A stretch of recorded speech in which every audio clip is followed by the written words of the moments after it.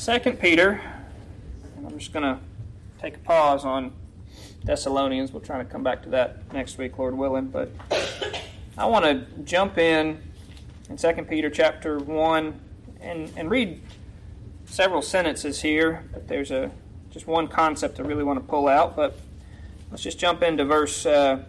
2 Peter chapter 1, verse 2. Grace and peace be multiplied unto you through the knowledge of God and of Jesus Christ our Lord. That knowledge there means the recognition and discernment.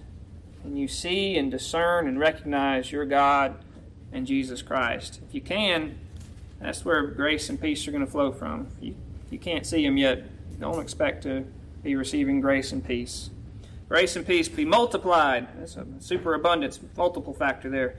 Through the knowledge of God and Jesus Christ our Lord, according as his divine power hath given unto us all things that pertain unto life and godliness, through the knowledge, same word, of him that hath called us, who's called us to glory and virtue. That word virtue there literally means valor, manliness or valor.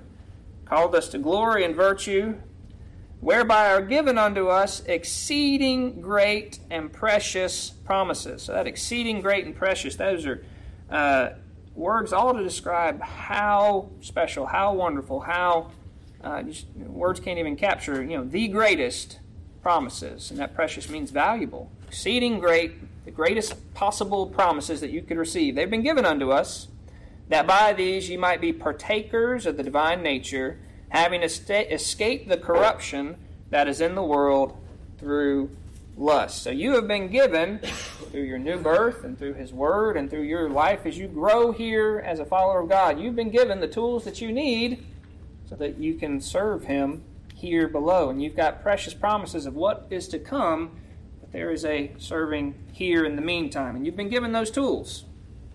All right? All that's been given, all that according to his divine power, has given unto us all things that pertain unto life and godliness. And that godliness, the concept of that is devoutness, piousness, reverence. That makes sense? Has given unto us glory, have called us unto glory and virtue, whereby are given unto us exceeding great and precious promises, what Christ is, who he is, and what he's done, and where you'll be with him. Those are precious promises and truths. That you've escaped the corruption that is in the world through lust. All right? You are no longer bound to be a slave to sin. You're not. He sets you free from that. And besides this, giving all diligence, mindfulness, attentiveness, prompt, speed, do something. Add to your faith virtue. Same word as before, that manliness, that valor, excellence. Add to your faith virtue. And then to your virtue, add knowledge, understanding, again, discernment. To knowledge, add temperance. We don't use that word very often. That means self-control, regulating yourself, not being subject to passions and blowing here and there, but having your body and your mind trained, self-control.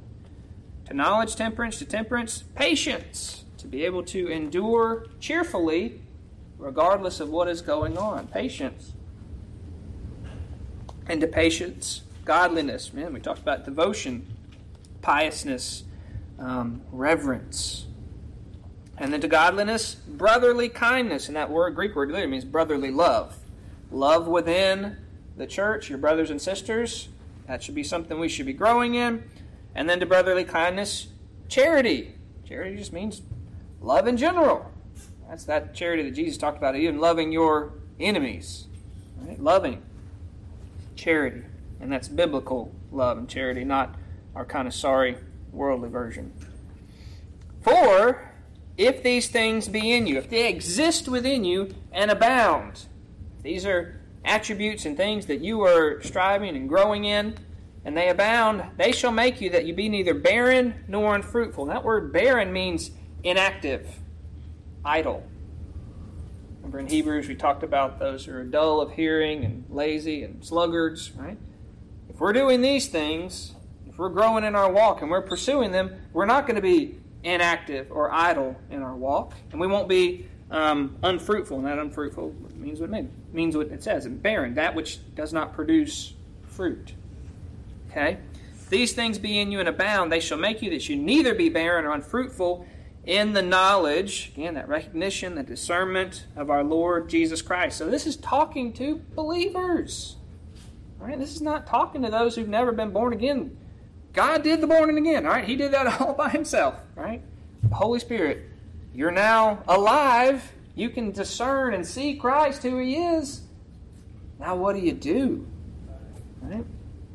But he that lacketh these things is blind. And that word blind literally means opaque or smoky. Have you seen the eyes of someone who's blind? If they kind of smoky look to them. He that has lacketh these things, and these things, all that we've been added there, adding all these things to your faith.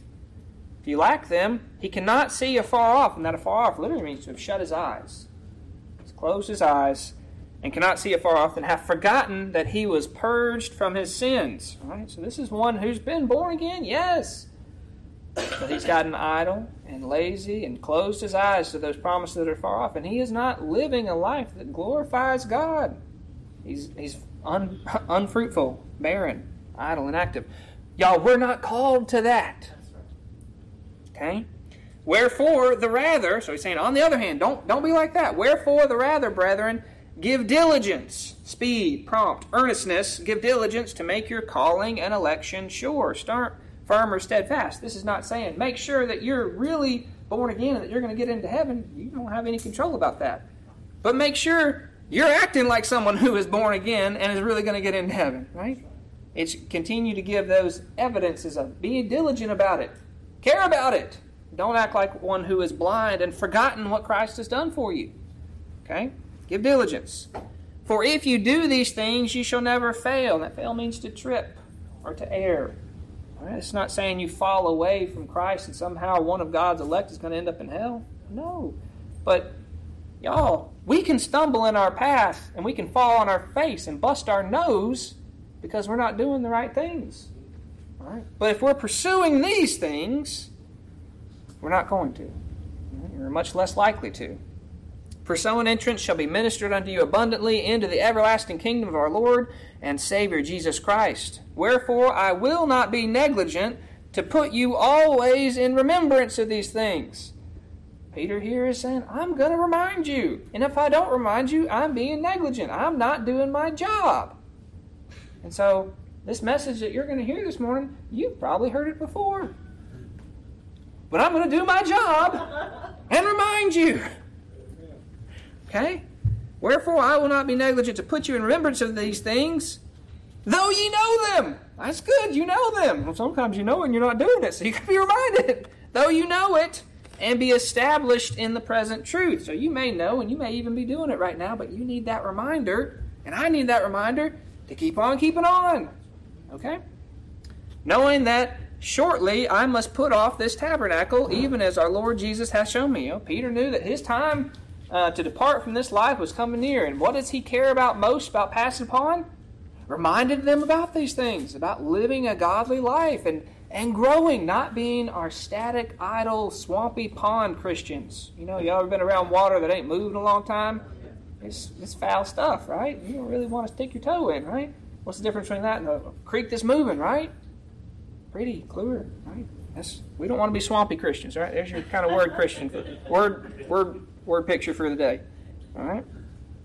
I think it is meet, as long as I'm in this tabernacle, to stir you up by putting you in remembrance, knowing that I must put off that shortly I must put off this tabernacle, even as our Lord Jesus hath showed me.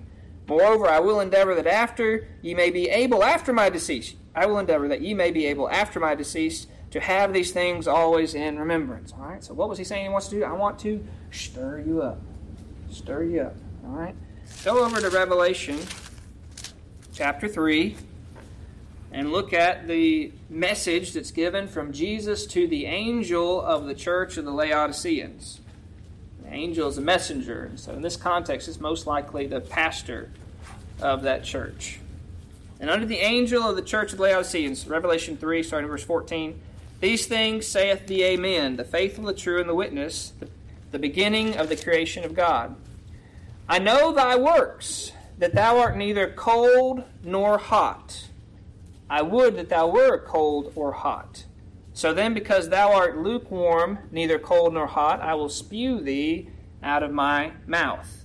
That word cold there only appears 3 times in Scripture, 2 right there, and the other's over in Matthew, when it talks about giving a cold drink of water to one in my name.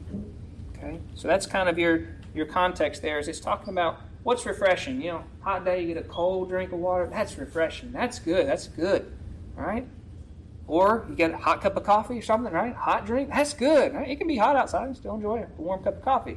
All right. Now imagine you got your van out there, like we did over the week, and we had our bottle of water sitting out there, and it had been sitting in there all week, and you got 89-degree bottled water. Right? Is that going to be pleasant to drink? Is that refreshing? No, it's so nasty you just kind of want to spit it out. It's not good for anything. Right? He says, I know thy works. They're neither hot nor cold. There's nothing refreshing or diligent about the works of this church. Right? They have become lukewarm. Because thou art lukewarm. That lukewarm means tepid. All right? Kind of your swamp water, right? They're just kind of there. They're doing stuff, but it's not with zeal. It's not with love. Neither cold, I will spew thee out of my mouth. And why? Because, well, honestly, because they had a lot of material blessings. They had a lot of comfort. It was easy. Because thou sayest, I am rich, and increase with good, and have need of nothing, and knowest not that thou art wretched, and miserable, and poor, and blind, and naked. Right? They had the things of this world, so they had enough security. They felt like, okay, we've got it. Right? And like that person who had forgotten that their sins were purged, and they're not growing in those graces, is that they don't recognize that as far as in their walk, they're just poor, blind, naked, wretched. Right? They need Him. I counsel thee to buy of me gold tried in fire, that thou mayest be rich, and white raiment, that thou mayest be clothed, that the shame of thy nakedness do not appear, and anoint thine eyes with eye salve, that thou mayest see. Now, this is written to a church.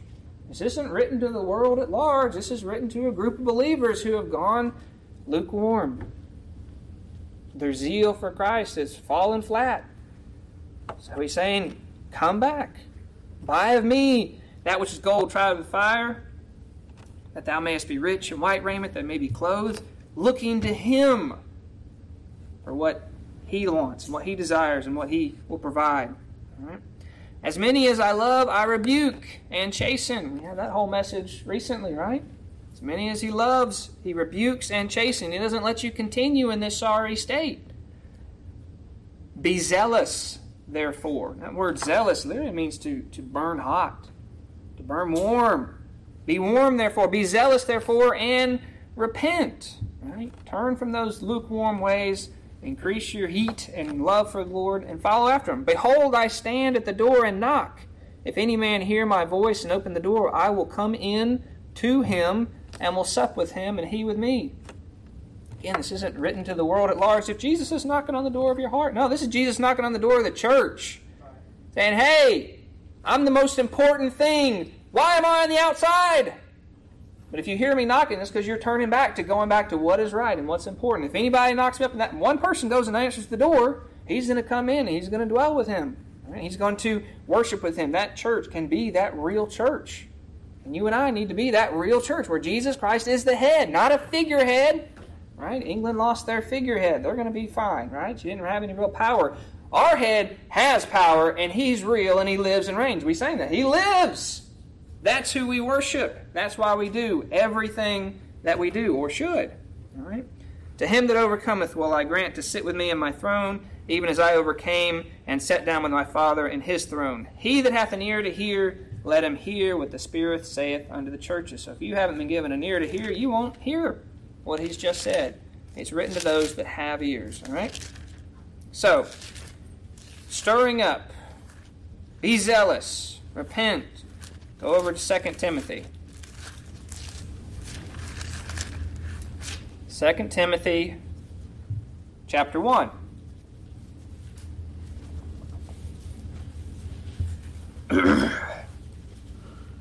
Different writer. You had John writing what Jesus had said there about being zealous. You had Peter writing the second general epistle to the strangers. Here you've got Paul writing to Timothy, saying, "Wherefore I put thee in remembrance," I want you to bear this in mind, hold it in your mind, recollect it, "that thou stir up the gift of God, which is in thee by the putting on of my hands. For the Lord hath not given us a spirit of fear, but of power and of love and of a sound mind." Okay? Put thee in remembrance that thou stir up the gift of God. All right? So this is your other word picture today, is we're going to use a fire. Right? You're sitting around the campfire, you haven't messed with it. In an hour or so, what happens? It burns down, right? Coals are still there, right? But if you stick in that stick and give it a good twirl, right? Flames up again. Keeps going. Stir up. That's really what we're talking about. We're talking about stoking a fire, right? You didn't light the fire, okay? The fire's there because the Holy Spirit gave you spiritual life, caused you to be born again. So you're not talking about lighting your own fire.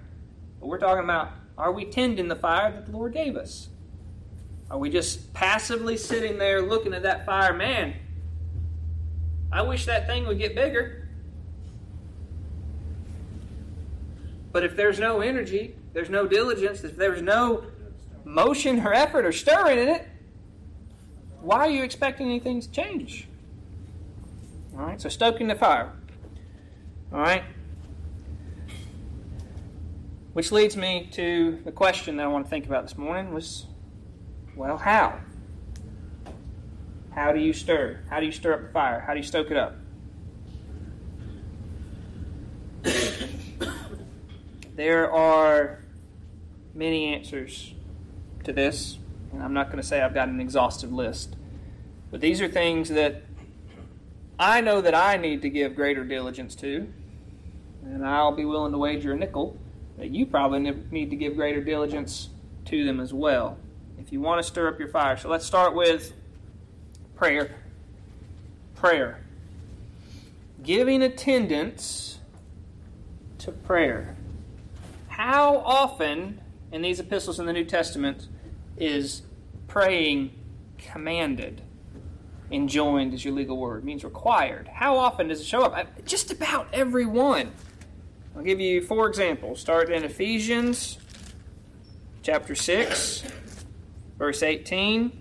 Letter ends, Paul writing in Ephesians, saying, "Praying always with all prayer and supplication in the Spirit, and watching thereunto with all perseverance and supplication for all saints." When does this fall into context? At the end of the armor. All right? Armor of God. All these things, and it ends with doing something, which is praying. How often? Always. Praying always with all prayer and supplication in the Spirit, not just in yourself. You have to have the Spirit within you if you're going to pray to the Lord and Him hear you. Praying always with all prayer and supplication in the Spirit, and watching thereunto with all perseverance and supplication for all saints. Praying and supplication, praying and supplication. Always, always. Is that a description for your prayer life? Always? Or is it a sometimes? Or maybe, if I think about it, or I'm not too tired, if I can squeeze it in. How about Philippians? Philippians 4, verse 6. Be careful for nothing. This is talking about worry, stress, the things that you are taking care for. Be careful for nothing, but in everything, by prayer and supplication, with thanksgiving, let your requests be made known unto God. And the peace of God, which passeth all understanding, shall keep your hearts and minds through Christ Jesus. I think those 2 verses are connected. And the more you're in prayer and the more you're taking it to the Lord and leaving it there, the more you'll enjoy and experience that peace from God that you can't explain. Can't explain it to someone else. You can't really explain it to yourself at times. Be careful for nothing, but in everything with prayer and supplication. All right, go forward another one. How about Colossians? Into that 4 verse 2. Colossians 4:2. Continue in prayer and watch in the same with thanksgiving, with all praying for us, that God would open to us a door of audience. So here, Paul's writing the letter. He says, y'all pray, y'all be attentive and watch, and oh yeah, pray for me too. that I can preach as I ought to and have opportunities to preach. Pray. Continue in prayer. All right. Thessalonians 5:17. Y'all know this one. 3 words. Pray without ceasing. All right. How important is prayer? How important is prayer? More important than you think it is. And more important than we act like it is. Right. So if you want to start by stirring up the gifts within you to be about your Father's business and to serve Him, we need to put prayer high in our list. Being intentional, being deliberate, setting aside time for it, building your day around it rather than squeezing it in. You know, you can look for Daniel in the Old Testament for a model. How often did he pray? Well, he prayed at least 3 times a day. Right? And he had a time where he went aside, where no one else was around, and he prayed. He didn't start praying just because there was persecution coming, right? Well, they're going to take away my prayer. I'm going to start praying. No, he was doing the same thing he was already doing. Right? So it wasn't the outside influence. His motivation was the same, of going to commune with your Father, to worship Him. And in the course of all that, you're submitting yourself again. Every time you do, I have to submit myself to His will. And it's a good reminder for me and you that we're not the boss. Right? We get confused about that and are like, well, I'm the master of my own universe. No, Bubba, you're not. Right? You serve the master of the universe. And so every time we go to be in prayer, we should be reminding ourselves, and it should be reminding us, that we are humbling ourselves before the mighty hand of our God, who loves us, and that we're going to Him for His desires and His wills. All right? So our motivation matters. All right? Regular, intentional, daily prayer. All right? Alone, not to be seen of men, not to be on the street corners like Pharisees. You know, sometimes, well, I pray every time I go out to eat in public. Okay.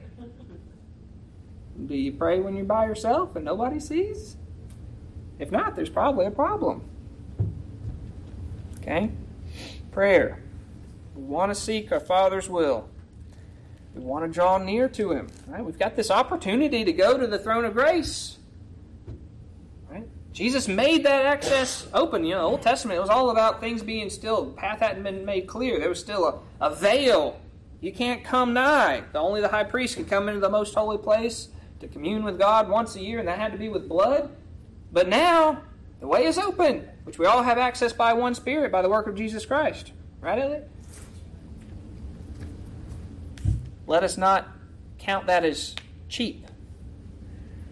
It came at a very high cost. All right? How do we stir ourselves up? Well, one, pray. Pray about it. You can imagine that. If you're praying, you're meditating on it, you're stirring that stick in that fire. Right? Stirring it up. So, it leads me to my other one. Is closely connected to that is the idea of meditation. Now, I am not talking about Eastern mysticism, go sit, cross your legs and feel your pulse on your fingers, go om, diggy, diggy. No. Right? Those are people who are trying to achieve some kind of different mental state and trying to achieve nirvana. I don't know what they're trying to achieve, but the point is, the word meditation means to allow something to roll around in your head, to revolve around it. You meditate on things all the time. They're called your problems. Your cares, your worries, the things that you chew on all the time, that's what you're meditating on. All right? That's not what you're called to meditate on. Remember what we're supposed to do with those cares and worries? Take them to the Lord. All right? But what are we supposed to meditate on? Go to Philippians chapter 4.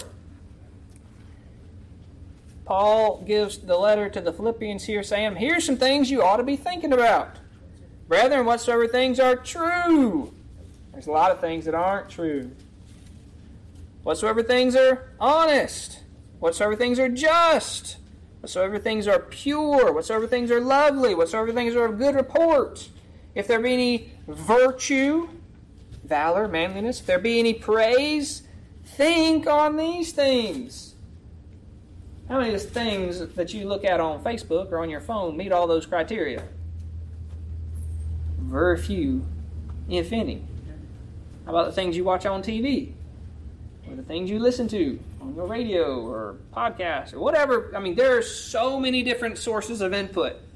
Right? You know, think a couple hundred years ago, when the sun got down, you know what happened? It got dark. Okay?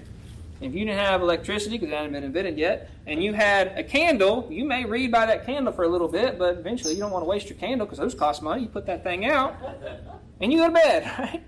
Or maybe you look at the stars. You have some time for some cogitation. But here, you have an unlimited access to garbage all the time. Your phones, your computers, your TVs, your books, your magazines, whatever it is. There are things that are not true, not honest, unjust, defiled, gross, of bad report, with no virtue and no praise, and yet we spend a lot of time looking at them. Self included. I'm not on the high horse here. This is just the truth. If you want to stir yourself up, be mindful about what are you putting in. What are you putting into your mind? What are you dwelling on? Are you dwelling on the things of the Lord? Or are you dwelling on the things of this world? You want to know something that matches all those categories? Right here. True, honest, just, lovely, pure, good report, the written word of God. That meets all of them. You know what else? Jesus himself. Right? Now, there are other things that are not bad, but they're not the best either. As we talked about in Hebrews, that we've got to grow up and be able to use our senses through training and exercise to discern the difference between good and evil and find that which is best versus just, okay. Meditate. We saw that back in Psalm 1. That's how it kicks off. Psalm 1, verse 2, it's talking about the blessed man who doesn't do certain things. He doesn't walk in the counsel of the ungodly, or sit in the way of sinners, nor stand in the way of sinners, nor sitteth in the seat of the scornful. But what's his delight? His delight is the law of the Lord. And in his law doth he meditate day and night. The southern term is chew on it. Right? You go think on it. Well, if you're not in it, what you got to chew on? Right? It's like going to Thanksgiving and not picking up a bite. It's there. It's accessible. Come on. Pick up your turkey leg. Start chewing. How about Psalm 77? Psalm 77, verse 12. I will meditate also on all thy work and talk of thy doings. Whose work? God's work. You serve an awesome God. He's created an awesome universe. Don't worship the universe, but you can worship Him. You can talk about what great things He's done. Talk about His doings. There are things to meditate on, to dwell on, rather than the problems and the fears and the hardships and the anxieties that we have about this world. Because we live in a sin-cursed, fallen world. And guess what? It's going to stay a sin-cursed and fallen world until the Lord comes up and folds it up and puts it away. So don't expect there to be some utopia here on this world before Christ comes back. It ain't going to happen. Right? In fact, it says the opposite. It says men are going to wax worse and worse. And we'll talk about next week about there being a falling away and departing farther and farther from the faith. So how are you going to stir yourself up? Using your little word picture there of stirring your fire. Take your stick and pray to the Lord and meditate on Him. Spend your time chewing on that rather than wasting your time on the other things in this world. Okay?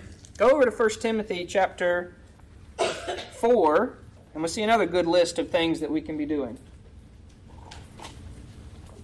1 Timothy chapter 4, verse 13. It's the first letter to young preacher here. Till I come, till Paul comes to visit him again, give attendance. Again, the idea of attendance is to hold in your mind. Be mindful of it. Be deliberate of it. These things don't happen by accident. Got to put some effort and thought into it. Give attendance to reading. To reading. Now, Timothy is a young preacher. Is this only applicable to young preachers? No. Y'all are blessed in that you have the entire revealed Scripture, Word of God, available to you. In your language, in your home. You don't have to walk down to the synagogue and check out a book. Maybe they'll let you use it, or maybe someone else has to read it to you. I don't know. Yeah, you can read. Right? These are all blessings that you have. So give attendance to the reading of the Word. Same with prayer. As you've got intentional, deliberate prayer, you need to have intentional and deliberate Bible reading. I read my verse for the day. That ain't going to cut it. I read my chapter for the day. However you find.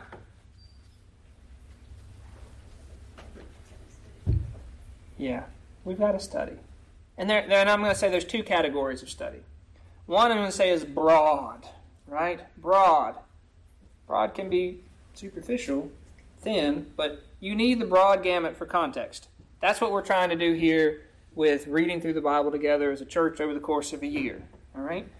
You can get the whole thing, and you start reading through the whole thing multiple times. You'll pick up on those patterns a whole lot more, and the things from way over here will make more sense because you've read way over here 3 or 4 times, and you can start to make these connections. You need that broad spectrum of reading. All right? You may not get an intense amount of it every time you read. You may be going through 2 Chronicles and reading those genealogies, and man, this is kind of hard, but keep going, get through it, because if nothing else, it shows that God knows exactly what he was doing, right? He said Jesus was going to come from this descendants. Here it is, right?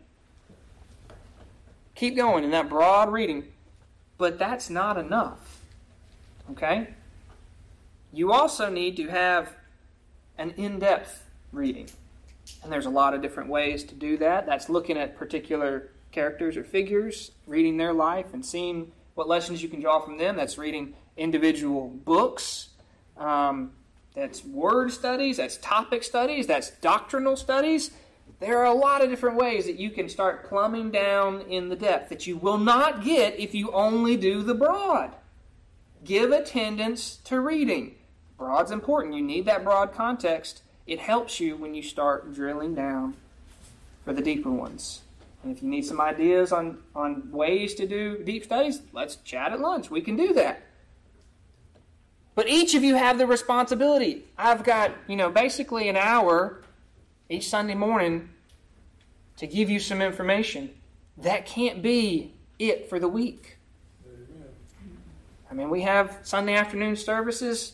We'll have Bible studies on Wednesday night, and there are other times where I can give you a little bit more information, but that can't be the bulk, right? If you only came and ate once a week, maybe twice a week, you know what the rest of your week you'd feel like? A little grumpy?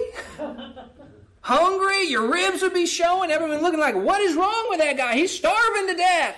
Somebody get him a meal. That's how you treat yourself spiritually when you don't eat. Use your word picture from the fire. What's the word there? Word's going to be the more fuel you put on it. Pick up some sticks. Chunk them in. Okay? And as you grow, well, maybe you can only handle the little twigs to start with, and that's fine. But as you grow, you need to start putting on the bigger logs and growing in depth. Not be content with just those little itty-bitty twigs. All right? Now, if your fire is cold and you chunk on a whole log, is that sucker going to burn? No. Right? So build up to it, work up to it, grow, that's fine. But don't be static. Don't stay there. Just feel like, well, okay, I joined the church and I've read through the Bible once, maybe, but, I'm done. No. Give attendance to your reading. It's good for you. That goes, how do we stir it up? This is so important that Peter's about to die. I want to remind you to do something. Paul's reminding Timothy, I want you to do something. Stir it up. Give attendance. Give attendance to prayer, meditation, to reading. Add some fuel to it. Learn, grow. Through the knowledge of our Lord and Savior Jesus Christ, we'll grow in that knowledge. Where do you learn from Him? It's not going to be from dreams. It's not going to be from, visions. The Lord can do that. He's God. But this is where He is given the most clarity, and this is what everything else has to be checked against. Okay? This is your standard. Give attendance to reading. All right? And again, our motivation matters. Why am I going to read? I'm going to read so Brother Jonathan will get off my back on Wednesday night. Or did he read? That's not a good motivation. Right? That's reading just enough to get the teacher to not call on me. Right? Y'all ever did that in high school? I've read just enough of that 20 pages so that if I get called on, I may have a shot at the question. But mostly I'm kind of hiding under the desk because I really don't want to be called on. Right? That's not a good motivation. The motivation is I want to grow and know more about my Lord. Right? I want to grow in that knowledge.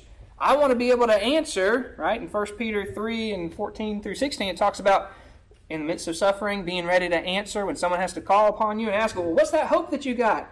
Why are you so cheerful and patiently enduring? You've got all this garbage going on because you're following Christ. Why do you have that hope? Well, we need to be able to answer, and we'll have a much better answer if we know. Right? The kind of general theory knowledge, well, this is what the preacher may say, but if you don't have that internalized, you don't know, this is what Scripture says, then it's not just theory, it's the reality that you're living. Right? Get in to be in your Word. All right? And as we looked back in Hebrews not too long ago, there was that strong admonition about the time when you need to be teachers. You have to be fed again, that milk. You're not ready for that strong meat. You need to be teachers. All of you need to be teachers. There's different roles in teaching. You may not be called to be a preacher and pastor. That's fine. You may be called to be a mother or a grandmother, and there are those under you who you need to be teaching. Older sisters to younger sisters, older brothers to younger brothers. Whatever the role is, you have opportunities to teach. But if you haven't studied your lesson and you're still like that basic kindergartner, no one's going to put you in front of the class. And you're certainly, if you get put in the front of the class, it's not going to go very well. Right? So we need to be preparing ourselves so that we're ready to be taught, so we can be skilled in the word of righteousness. All right? So stir yourself up. So what's to come after reading? Till I come, give attendance to reading. What else? To exhortation. Well, what does that mean? Right? I remember when I first started preaching, I was sitting over on that side of Shoal Creek, and Brother Jimmy looked at me and said, Brother Jonathan, do you have a word of exhortation for the church this morning? I had no idea what he wanted me to say. And I think I kind of mumbled, well, I'm just sure glad to be here this morning. So an exhortation, great preacher word. You don't use it in common vernacular, right? But it means to implore, to invite, to give solace. What's that? Well, that's another big word. Comfort. To comfort. So basically it's open your face and talking about Jesus. That's really what it comes down to. And depending on the circumstances, are you telling the good news for someone who you can see is hurting and needs comfort? Yeah, that's great. That's an exhortation. Or if you've seen somebody who looks like they want to follow with their soul and they just need that invitation. Come on. Come and see. Come follow me. Right? I'm imploring you. I'm begging you. I'm sharing the good news of Jesus Christ. Guess what? When you do that, you're stirring yourself up. Right? Because you're having to remind yourself that truth as you share it. Right? In Acts chapter 4, there was that period where the apostles were being persecuted, and their crime was that they were talking about Jesus. Right? Acts 4 and 29. They went back to their company after they'd been, in jail and beaten and released and everything, and they'd gone back, and what did they prayed. The whole group of them got together and they prayed, the Lord, behold their threatenings, and grant unto thy servants that with all boldness they may speak thy word. And by stretching forth thine hand to heal, that signs and wonders may be done by the name of thy holy child Jesus. And when they had prayed, the place was shaken where they were assembled together, and they were all filled with the Holy Ghost, and they spake the word of God with boldness. You think that all was limited to just the preachers in the mix? No. You all have a testimony to share. You all have an exhortation to give. You all have the opportunity to share what great things God has done for you. Right? Remember that old wild Gadarean, right? He was healed, had all those legion of devils possessed with him. He wanted to follow Jesus. Jesus said no. He said, go home to your friends and your family and tell them what great things God has done to you. And I just read that again this morning. I didn't write it down wherever it is, but he went and he published it throughout the whole city. He didn't just go to his friends and family. He went and told everybody. You want to stir yourself up again? You open your mouth and you talk about Jesus. Quit acting scared that you might hurt somebody's feelings. Guess what? You will. The world hated your master and killed him. the world will not like you or appreciate you or calling out things that they're doing that they're enjoying anyway. And you're not going to convince them otherwise. And it's not your job to. But your job is to brag on your God and talk about Him, because He is going to have His little sheep. And many of them operating under very distorted theology and chains, as we talked about. It's like a little lamb who's having to drag around all these chains of false teaching that just wears them down. What a comfort you can give by saying, let me tell you what Scripture actually says. And look, here it is. Because I know it, because I've been reading. And it's not just my opinion or I think or I feel. I don't care what you feel. Your feelings don't matter, right? That is not an authority that you can go to.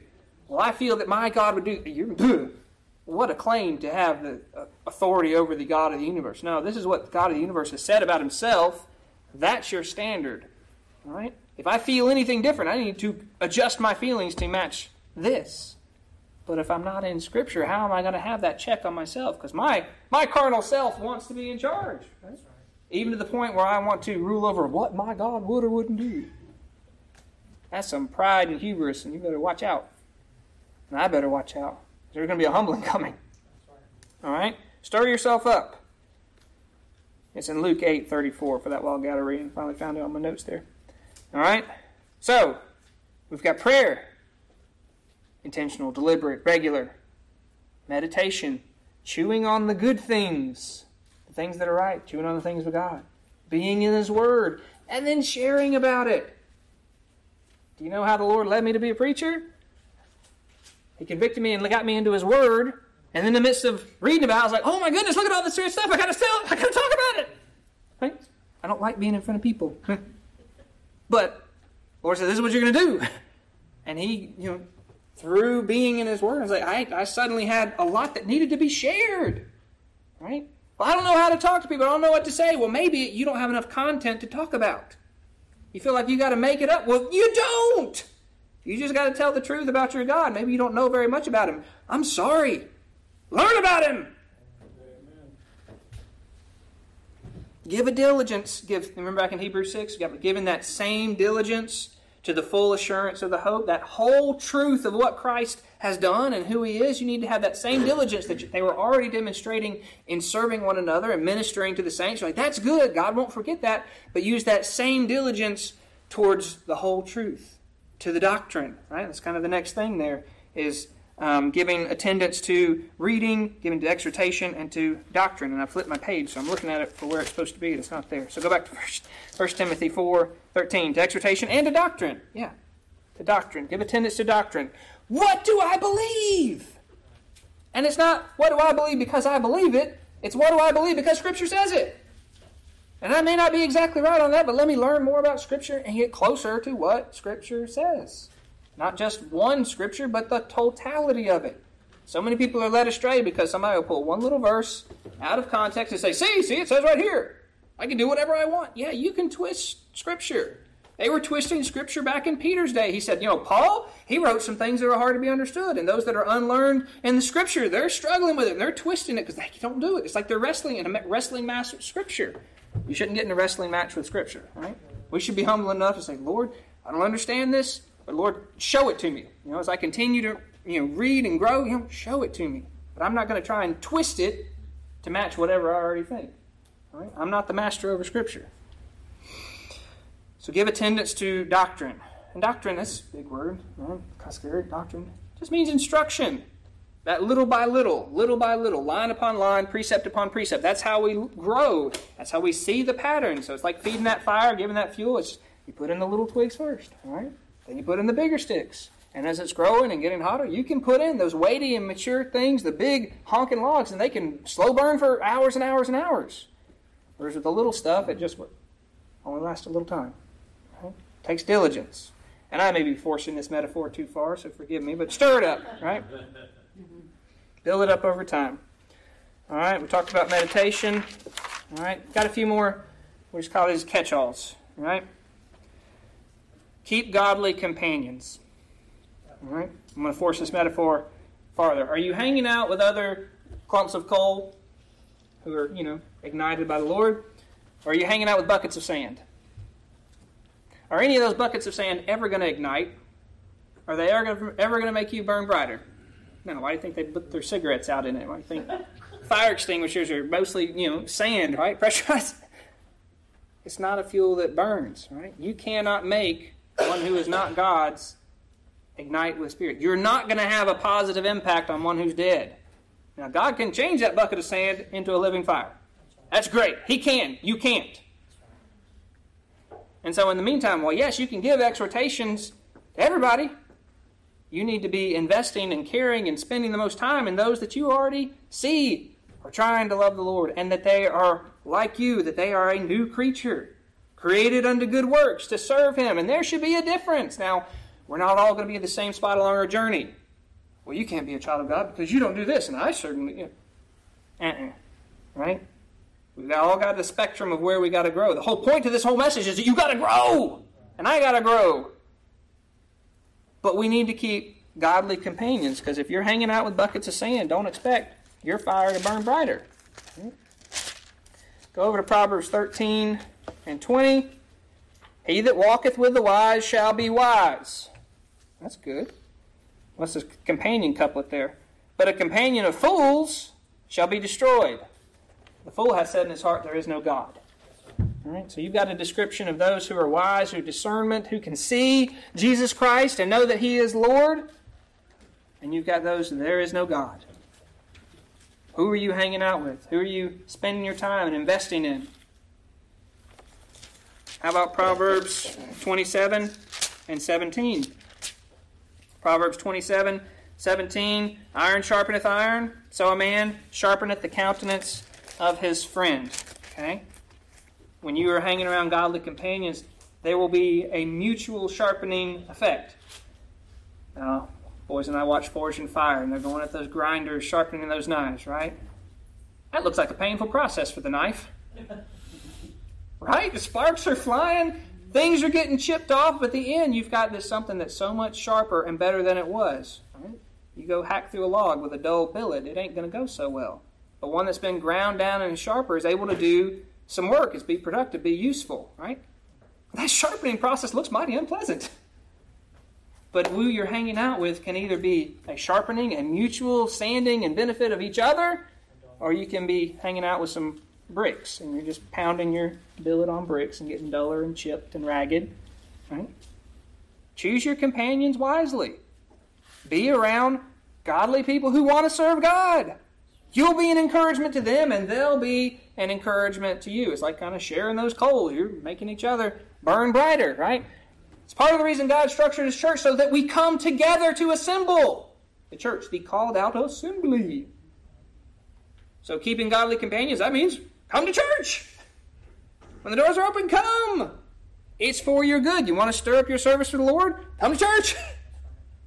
Spend time with your brothers and sisters outside of church. Make those efforts. Labor. All right? Deliberate. Intentional. Regular. Making time for these things in your life, right? Not squeezing time. So you make time for what you want to do. Let's just be honest. If I got tickets to the Super Bowl and you cared about things like that, you would make time. You would rearrange your schedule. You figure it out. I didn't give you plane tickets, just gave you got to get to Washington, wherever. You figure out if that's something you really care about. And so there's a lot of excuses that we can come up with for why we're not going to invest our time in prayer and meditation and dwelling in the Word and coming to church. There's a lot of excuses, but the reality is because we don't care about it enough. And that's a hard issue. Okay? Keep godly companions, and explicitly includes the regular attendance of our church service. And you need to labor to build up your godly companions. That's part of your job. It's not just to come and get. Well, it's better for me. Well, it's better for them too. And we need to be laboring to make it better for them. And you know what? In your labor outward to others, the Lord builds you up too. So we're not coming to get, but coming to give. All right? A couple other catch-alls.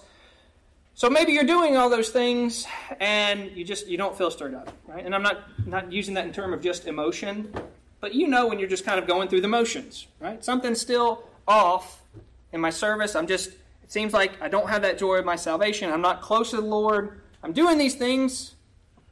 Well, maybe we need to examine our life, but we definitely need to examine our life for unconfessed and unrepentant sins.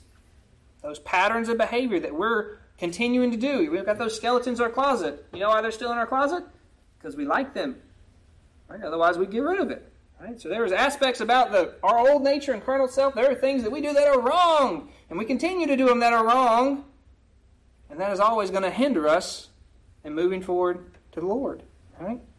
It's like pouring water on your fire. Good luck. Now that can be looking at inappropriate images. That can be abusing substances. That can be gossiping. That can be coveting stuff. That can be anger. I mean, we could have a whole sermon on the stuff it could be. Y'all know what the stuff can be. And you know your lives. And you know what you struggle with. That it's unconfessed. You're unrepentant of it. You continue to do it because you enjoy it. It's going to continually hinder your zeal for the Lord. Lay it down. Cut it off. That's why when he described about cutting off your right hand, if it offends you, that offends. That means it's not that it's ugly and I don't like it. The fact is it's that close to you, but it causes you to sin because it's something you like. It's a painful process. Sever it. Is it going to hurt? Yeah. Is it better for you overall? Yes. And don't physically go and cut off your hands. If that's your takeaway, we've missed the point. Let's talk at lunch. Okay? But examine yourself for those things, those patterns of behavior that you've continued to indulge in over and over and over again, and we need to let them go. Lay them down. All right? What else? If you're doing all those things and you're still struggling, still feeling like you're not drawing close to the Lord, you're not being blessed in your efforts, check your pride. Check your pride.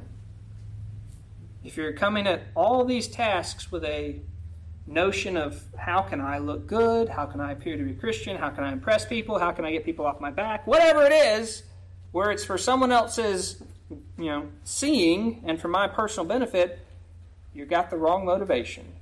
Right?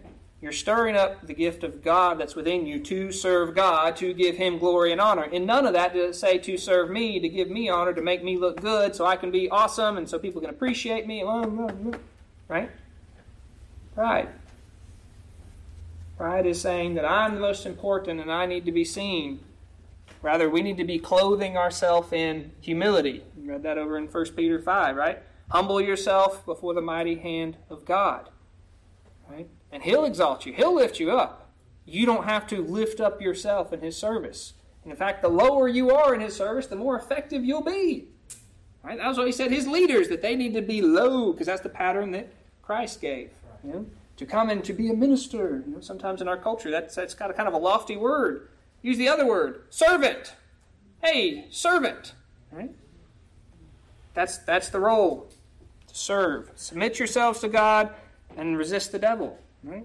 In both of those contexts, in 1 Peter 5 and in James 4, and I won't go to it for the sake of time, there's a connection between pride and Satan. If you want to have a toehold for Satan in your life, live in pride. Now, if you're anything like me, that's something you got to battle regularly. It's not just a one and done. But when you're laying down yourself and your life before God and before His authority and submitting yourself to Him, I'm not the boss, you're the boss, and I'm doing this for your glory, then you're in a position to resist Satan. And he'll flee from you. But as long as you're trying to have it your way, you just left the door open for Satan. And good luck. Because the pride, that's like just setting up those traps for yourself. Satan doesn't even have to do much work on that. You have to walk into them. Sometimes we give Satan too much credit. Well, Satan didn't such and such. No. You did it. Right. We're led astray by our own lusts, the things that we want to do. He can't force us to fall into any trap. He can lay the traps, but you've been given the discernment and judgment to be able to see them. If your eyes aren't smoky and you're not seeing afar off, right? If you're not barren and unfruitful, you'll be able to see them discerning good and evil because you've been exercising the word of righteousness and you can avoid them, walk around them. You've got that ability. He's not more powerful than your victorious Savior. All right? So, got one more. Stirring yourself up. Do good. It's not hard. It's not natural to your carnal self. But do good. Those irrational, I can't explain it, I don't know why, there's no good reason, but I'm going to go out of my way and I'm just going to help help somebody, just do good. Right? Show mercy. Particularly for those who can't help. That they're in a situation where they just need help. Okay. Do good. The patterns of Jesus, wherever he went, what did he do? He did good. Now, he did it at a miraculous level. You don't have to do it at a miraculous level. He said, if you just give that one cup of water to somebody in my name, you're doing it because of me. That's your motivation, right? It's not that motivation. I want to be seen. I want to be a philanthropist. I want my name on a building or a wall. You've got your reward. You've been seen of men. But if you're doing whatever that small act of kindness is for Jesus' sake, because I want to be like him and I want to please him, it's going to be seen, and it's going to be an encouragement to you, and it's an encouragement to others. So, what's the big takeaway from all this? Go back to 2 Timothy. I'm just going to read one verse one more time, and we'll wrap it up. 2 Timothy 1, verse 6. Wherefore I put thee in remembrance. Remind you. You already know this. You already established this. But I'm reminding you that you stir up the gift of God. He's given you all gifts. There are all ways within his kingdom, within his church, that you can serve him. Whose responsibility is it to stir it up? Yours! Not mine. Not your neighbor's. Not even God's. Sometimes we pray, Lord, revive us. And the Lord can give revival on a mass scale across multiple individuals and nations and things that we can't even imagine. But that does not excuse us from being accountable to him for how we use the gift that he's given us. It's not up to him to revive us individually. He's given us new life. He has given you revival, that you were dead and now you are alive. Now stir up that's what's been given to you. You've been given more. You've got more responsibility. You've been given less. Well, you've got the amount of responsibility that's been given to you. But you still have to use it. Not for your own glory. That's the wrong motivation. But for his. Not to be seen of men. That's pride. Let that go. But to show him off. To brag on him. What he has done. All this is about him and focusing your life more on him rather than all the plethora of garbage that's out there. Many other things that we spend so much time and energy and money and cares on that are not the most important thing. So discern what's most important. How do you do that? Well, go exercise yourself in the word of the Lord. Pray about it. Meditate on it. Converse with other godly companions, because maybe we've just missed the boat on a particular passage, but someone can teach us. Old Apollos. He was a young man, very eloquent speaker, very gifted. And he came, but he only knew up to the baptism of John. He came and he was preaching the baptism of John with all his heart. It was great. And you know what happened? An older couple, Priscilla and Aquila, pulled him aside and taught the preacher things that he was missing. He'd missed, the rest of the New Testament about Christ and what he'd done. But they did it in a way that he left there and he went and preached Christ. It wasn't a preacher that pulled him aside. It was those in the pew. Or at that time, they're probably sitting in the house, right? Don't be passive. Right? This is not a place where you come to sit and to, just be taught and then go home and not do anything with it. If that's all church is to you, there's a fundamental problem. Your motivation for coming is, we're coming here to worship God. We're taking up time of our week and we're deliberately going to worship God in every song that we sing. So do you need to be singing? Yeah, you need to be singing. I don't sing on key. I don't care. I love that verse about make a joyful noise. But let it be joyful. Sing from the heart and praise and worship your God. The songs are great to remind you and get your heart prepared and ready to hear his word. And then, yes, you're listening and you're attentive. But more important is what you do afterwards. Right? Okay, you came and you sat through it. Check the box. There's not going to be a midterm from me. I mean, there is at lunch. Sorry. I will ask. Are you interested? Are you caring? Are you growing? I mean, I would like each of you to be stirred up. But I can't do it for you. I can set an example. And that's what, and so to that, I need to stir myself up so you can see what it looks like. And I need to be doing these things. And I need to be able to describe it and give you the opportunity to see me try. Yeah, that's great. But the follow-through is going to be on your end. And this has no bearing on where you end up in eternity. Christ has already worked that out. That's fixed. That's secured. This is how do you glorify Him here. I don't want to be swamp water Christians. I don't want to be tepid. You shouldn't want to be either. Am I a campfire that gives off no light and no heat? What glory is that for He who made the fire? Y'all been around a campfire that, there's a few little coals glowing, but good luck trying to read by it or walk away. You don't feel anything from it. That's sorry. The one who made me is worthy of a bonfire. You should see it from miles off. I don't know what's up with that guy, but he's different. He's weird. I'm going to see what's going on. He's excited about something. Do you have something to be excited about this morning? You do! Yes. And if it's not real to you this morning, you need to stir yourself up. So, I thank y'all for your time and attention, and may you be stirred. May you do some stirring.